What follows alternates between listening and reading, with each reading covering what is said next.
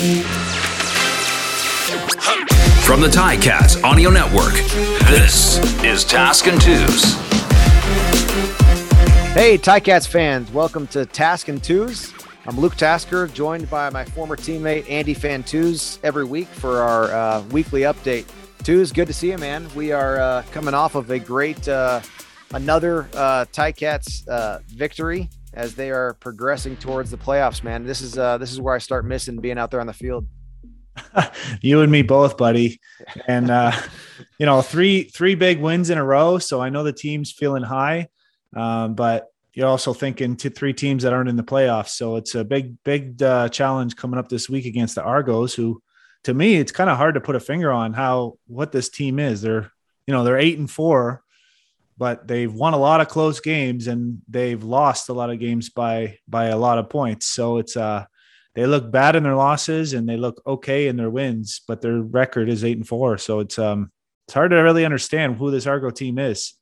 Yeah. I mean, I kind of wonder if Argo onlookers are saying the same thing about the Ticats. Like, this is a team that just found themselves. I think that's probably how they would, look at the Ticats as well. But the crazy thing about this Ticats schedule is, you're right, 3 teams at the end of the season who aren't in the playoffs anymore. And then you have a game in Toronto, which is effectively a home game, or the B stadium for the Ticats. In fact, I always loved playing in Toronto. We can get into that. And then you have another home game. I mean, it's a pretty favorable back stretch. We'll see what Sask is doing at that point, or if the West is decided as to their structure, that could play out a little bit strange as well. But yeah, super unique. I mean, I actually love the years when we had 2, like in this season, the Ticats go to Toronto twice. I think that's the best way to have your schedule, because then you have your regular half the season of home games, but you get the 2 bonus games in Toronto instead of just the one, every other year that switches. But I absolutely love playing at BMO Field, though. Yeah. It's a great stadium. Like just the vibe there, overlooking the skyline and the lake, and like you said, it's only short trip up the highway. So, I like just the air quality. I don't know. It's just nice there. It's it'd be nice if it was a packed house every time, but other than that, it's a cool stadium to play in, and always had a decent amount of success in those Toronto games. The last game that I was there, that the team was there, I was injured, but that was when the Hamilton, it was 63-20 or something like that. Yeah. So I think it was the biggest win over the Argos in franchise history. Yeah, that's an insane amount of points. 63. I don't know if I've ever been a part of a team for 63 points. I don't know. Yeah. I also love the surface at BMO Field, though. They have the soccer grass field. Like, I always felt like a big part of my game was not just running as fast as I could, but trying to stop as hard as I could. And like you pretty much are trying to do that as a professional wide receiver, like to the point that it hurts, like to the point where your body really can't stop any faster, because your knees and your ankles are only human, right? But you're trying to really stop yourself on a dime. And on the BMO Field, it's like, maybe I'm just not fast enough to make it hard, but I felt like I could run so fast and put a single foot in the ground and stop myself, because that grass was just so forgiving. Like, I just absolutely love that field. Yeah, quickness in and out of cuts becomes even more important for guys like you and I who aren't Blazers to begin with, but we're the best out of it that I ever saw, and you're totally right, man. Like, playing on those fields that are just so well kept, like they keep it like that for the Toronto FC, and it makes a big difference. It's we had some great games at the Rogers Center when they played there, but that turf, that was like peeling up and stuff, and you had to watch and make sure you don't step in a divot, and it was pretty rugged. And most of the outdoor fields, the field turf ones, like they're pretty good right when the turf gets laid. But a few years go by with the elements in Canada, and they get patted down and get a little slick, and it's just not the same. You're totally right. And you see a lot of non-contact injuries on those type of fields, and it's hard to say whether correlation is causation, but that Toronto surface is great. And I did confirm that they they have switched it now to the end zones being the same level as the field. So they don't have that jump anymore like they used to. But it's still turf though, right? Like there's still a surface change. It is a surface change. Yeah. But at least it's not a level change. Oh, that's amazing, man. That is like when I was first coming up here after like NFL camp with the Chargers in 13, like my most like mind blowing discovery was that some end zones had the corners cut off. And I was like, this is unbelievable. It's like soccer in Europe where like all the fields are different and stuff. And it's like, this is just like so different and exciting. And then sure enough, and Rogers Center was like a pretty awesome place to play for Ticats. But then we get to BMO and it's like, we have this whole other like variation to the field where like you run onto like plexiglass in the end zones at the end. I hope Tommy Condell has some like cool schemes getting drawn up this week to try to get Speedy B, like get him on the grass and his defender on the turf, the slippery turf in the end zone. Yeah. Yeah. Those are great. Oh man. Remember that 2013 East final in Toronto with Henry and so sweet, man. Oh yeah. When Hamilton basically took over the stadium. Yeah. And did you score a touchdown that game? Yeah. I actually had 2 that game. Yeah. Okay. I had a good game there. And I remember Chris Jones losing his losing his mind at the referees thinking, one, we were offside on the Waggles, which we never were when you slowed it down, but on TV or in live, it looks like it until you frame by frame. And then the other one was sort of the flipper, the gold old fancy flipper, love that, getting the shoulders into the guy. But they're trying to make contact with you. You gotta hold your ground. So that's right. The key is to never extend your full length of your arm. It's just the elbow, the flipper out, the little dolphin flipper, and then you get away. That's that. Andy one handy. He only needs the one hand to catch, so you might as well flipper with the other hand right when you need to. Yeah, my favorite thing is like, as soon as you get the DB to move just a little bit, one way or another, or even shift his weight. So you make moves while you're kind of getting up, closing the distance in between you. And as soon as you get them off balance or moving a little bit, that's when you can really lay your shoulder into them, because you can't call it as like a charge, like an offensive pass interference at that point, because they're moving into you. And then you totally get them off balance. And then it's just like, all you have to do is make contact and break away. And you don't even need the elbow most of the time if you do get them off balance. And we saw that. I saw that in the Winnipeg and Montreal game, Darwin Adams, he had the good old, like he did a double move against Winston Rose the other night, and the ref called it. And I'm thinking there's no way that's pass interference. Like he was just running and Winston tried to cut him off because otherwise he was going to run past him for a touchdown. Yeah. And they made contact and Rose fell and he made the catch on a curl or a comeback route. But anyway, it was just, well, you were the clinic tape of using your body leverage downfield, and the options over the middle. We were that like 13, 14, 15 years, man, it was awesome. You and I could have 20 catches combined for like 180 yards total, but it was difference making. Like we would, it was what mattered to the game. That East final, 2013, that was my first game back. I had only been in Canada for like a total of 6 weeks. And my first game back after I tore my meniscus, and I think I only had 2 catches in that game, but we played good. We won. We were underdogs, but that was my first game back. Having my previous game was also in Rogers Center earlier that season, and you said his name, Hank Burris, threw me my first CFL touchdown pass. I still got the football that Drew Stroshine, not autographed, but drew with Sharpie on it. That was my first pass, and it was I was going towards the end zone in Rogers Center. I always loved playing there, and I caught Hank Burris threw me a back shoulder on a seam ball to the field side, like running up the hash, like back shoulder right at the goal line. The defender was on the ground. It was like just such a beautiful, beautiful play. And I looked this up to start here. Hank Burris, the year that Hank Burris started his CFL career, I was 6 years old. How amazing is that? Oh, like, dude, what a legend. I was 6 years old. My dad retired from the CFL or from the NFL that year. He had just started his CFL career out West. I think he was in camp with the Packers or something like that before he came up here.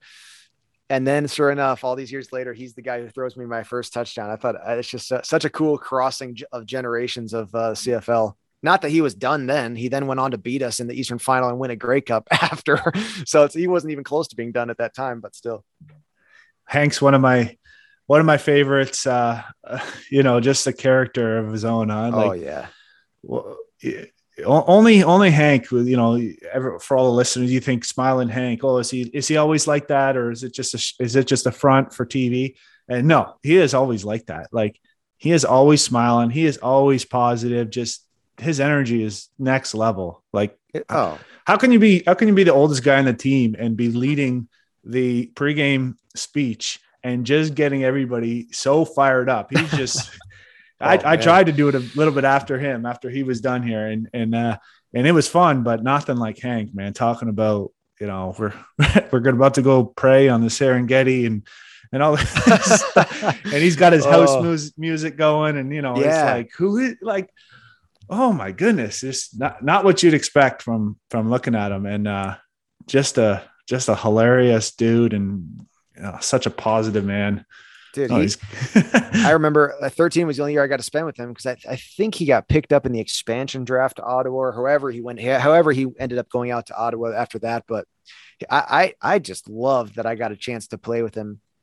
You're so right, man. Like, he has the energy of the youngest guy on the team, and he was the elder by he had at least a couple of years on Tim O'Neill, who was then who was the second oldest on our team. But Tim was the opposite. Tim's attitude was like a 60-year-old, whereas Hank had the attitude of a 21-year-old, but he was the oldest guy. I remember we lost the Grey Cup at 13 and got our heads kicked in Saskatchewan.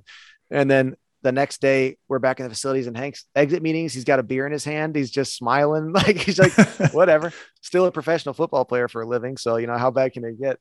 He was an absolute legend, man. My first interaction with Hank was that year, 2013, was when our bus rides to McMaster, because we were locker room at Jarvis. Not like, I love the fact that we weren't taking like a tour bus or whatever they're called. Like, we were on like the Hamilton City buses going to like a whole bus, but it was still like a city bus going to McMaster to bus. And when you were a rookie that year, it's actually an awesome thing, because there was like 15 minutes of just like nonsense with teammates on the bus that, it just gets guys close. Like you mentioned in previous, Bakari's like putting like a Reebok symbol on his helmet in tape, like over top of the tie cat. But if you were a rookie that year, you had to go sit in the center of the bus. And this is like the Hamilton City buses that are like not double decker, but like double long. So like you got two bus cabs that have like this, like that circular, like hinge in the middle. So like an accordion. Yeah. It's like the accordion bus. And in the center, there's like 4 seats there. And that was like the quarterback, like center gauntlet. So like all the quarterbacks were sitting there. And if you were a rookie that year, you had to get called up to the quarterback gauntlet of like this little center, in pretty much Hank Burris's office, is effectively what it was.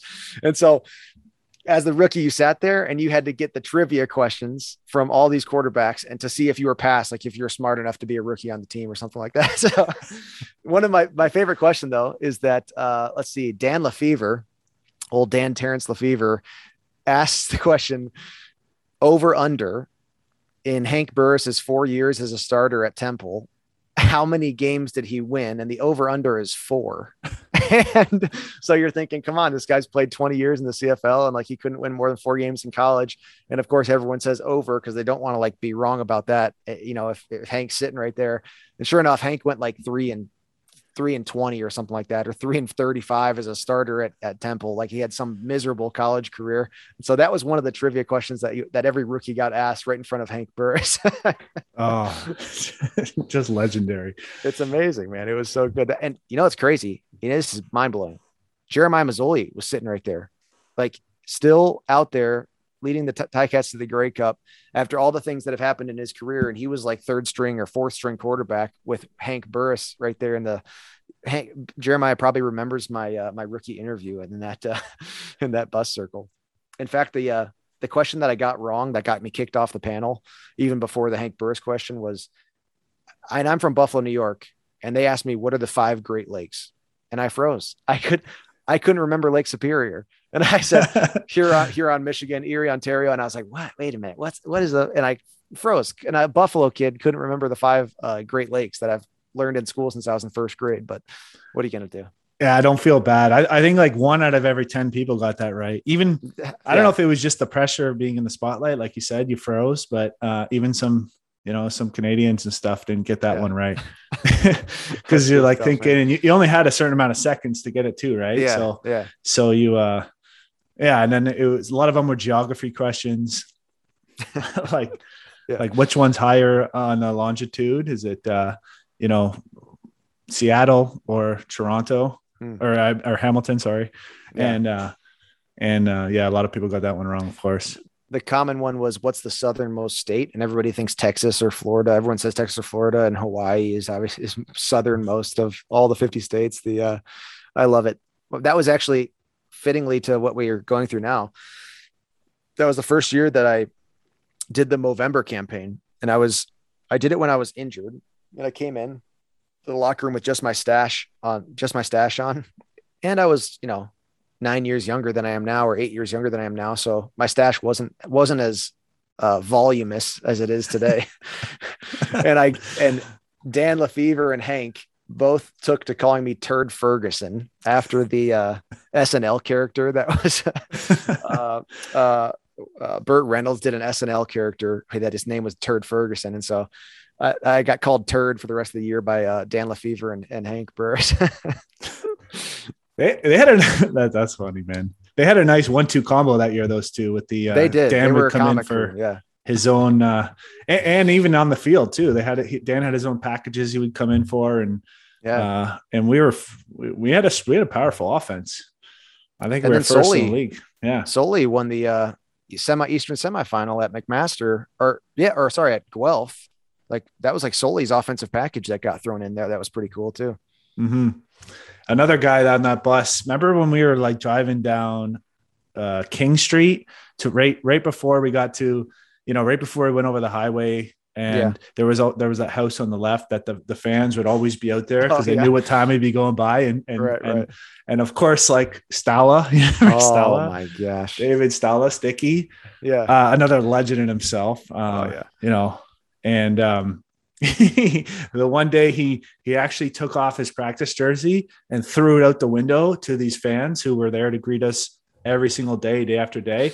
And then from then on, for the rest of the year, every single day they're wearing his jersey as we go by, and we would honk and everybody would cheer at him. And that's amazing, man. He shows up at practice without a practice jersey, and coach is like, Kent, he's like, what the heck, man? Hey, what's going on, man? Gotta get your jersey, Stall. It was like, oh man, somebody stole it from me. that same week, my first week getting into practice there, Stala, like I didn't know who he was. I knew he was a receiver, like he was in our meetings, but like I didn't think that he was like the Swiss Army knife of the CFL, like could kick like 50-yard field goals. And so like totally casually walks up to me and he goes, "Hey, I'll bet you $20 that I make this field goal." And it was like a 40-yard field goal right after practice. He would just set the ball like up on the turf. And I go, "Sure, fine." Of course he makes it like totally just like, not scamming, but hustling me like for $20, like get an easy 20 out of the rookie. But I went into the locker room that day and paid him $20, and he just laughed. He took it and he said, come to Westtown tonight, to have a beer with us. And he was just a unbelievable vet who, like, I think truly like embodied that age of the CFL. Like when our Jarvis year, I wonder how this was early in your career at Sask. In our Jarvis years, like if you were in the facilities at 4 p.m., you were the last guy there. Like that was it. Like everybody was cleared out. And like you go to Tim Hortons Field at 4 p.m., like there's still half the team there, just like hanging around. Ice bath treatment goes on and on and on. And there's so many guys getting treatment. And I mean, you do what you got to do, but there was something about the like energy of the team at Jarvis where like you just do your business and you get home. And we went to the Grey Cup. It was like, it wasn't like a work harder, not smarter type of thing, which sometimes I wonder if the world of modern football, people people fall into this mentality of just grind for the sake of grinding. Like if you're not doing anything wrong, so long as you're the last person there. Where I feel like early on, like when I first got to the CFL, I was like, this is amazing, man. You just practice, you watch your film when you got to watch your film, and then you go out there and you ball. You just play as hard as you can. And it is what it is. It was like such a beautiful, like freeing thing when I got there, and guys like Stala embodied just like the classic, just like, let's go make plays kind of Canadian football. Yeah. Yeah. He was always going to be ready to play. He knew his assignments. So he was a guy you could count on. That's why he was always on the field. And you get a lot of turnover at the receiver, and a lot of guys come in who just have a ceiling like no other, but Stala would still be out there ahead of them because you ask the quarterback, who do you want to throw to? Stala. Like, obviously I want to throw to Stala. He's going to catch it. He's going to be in the right spot. And I don't trust these other guys yet, so they had to earn their right. Quick story about what you just said though. Like a guy named DJ Flick, you probably don't know him, but he was a Hamilton receiver and an all-star, CFL all-star. And then he came to Saskatchewan in 2007. So he was the W on our team, and he must have caught 20 touchdowns on fade routes. He was a tiny guy, like your size, like not that you're tiny, but you know what I mean? Like shorter guy, but just could run a fade route like nobody else. And Kerry Joseph kept counting him for touchdowns. Anyway, he ended up winning the Grey Cup with us. So key piece to our offense, but he was a true believer that you should not train at all in the off season at all. He's like, no training. That's what training camp's for. He's like, if you train in the off season, you're going to get burnout. So he would come to training camp out of shape and spend like 3 weeks getting into shape, and was just that naturally gifted that it worked for him. And I don't think that really works nowadays. I don't recommend anyone do that, but still that is a beautiful thing. I mean, those days are gone. Yes. But how sweet is that, man? Yeah. Yeah. I do believe that you need to, pace yourself and go through phases and have recovery time, even recovery weeks in training. Cause you can't stay, you can't go 100% all the time, but anyway, you're right. It's totally different era. And it certainly made me think about something. I'm not going to say I ever took his advice, but it was wild. Like, what do you mean? You literally don't train at all? Like you don't work out once? And he's like, oh, maybe run a little bit a week before training camp. It's like, I don't know. Dude, that is such an amazing thing. I remember like, I just you can sense like the mentality changed as like like all of a sudden 1 year, 4 of the teams in the league had a brand new stadium. 5, I guess. So all of a sudden, like throughout my career, like the whole league changed over. Places like Ivor Wynne were gone. Like when you have these nice facilities, that there's like an expectation that you just stick around there, like, getting better. But, for those listening, I'm doing finger quotes right now. Like if you're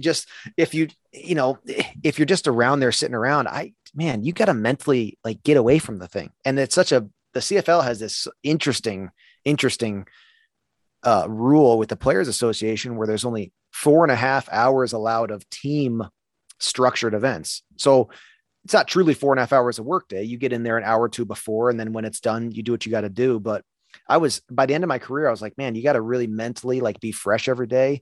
And if you are just in there all the time, you just get burnt out. But man, those early years, it was just go out there and play, man. I felt like June Jones was also particularly, his offense was built for like that mentality. Like you don't got to, after day 6 of training camp, there's no more install. Like the offense is in, man. Like if you don't know it, like you got 2 pages, read them again. And then them, and then you just go out there and do it. And like, boy, if not for Ottawa that year, for some reason we could not win a game against Ottawa in 2018.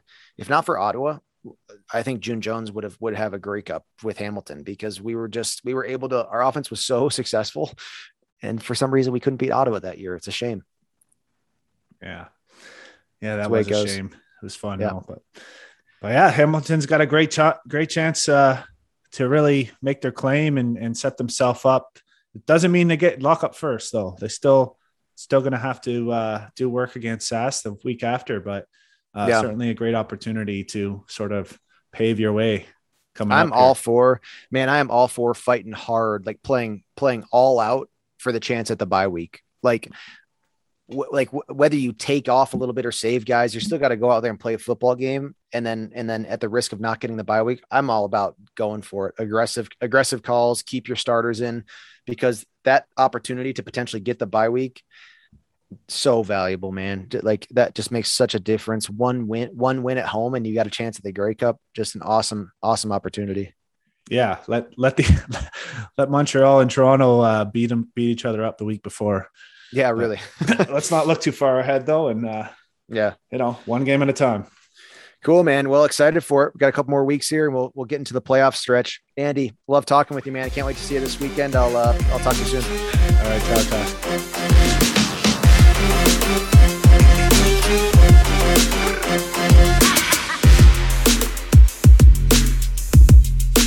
Task and Twos. Like and subscribe to hang with them weekly.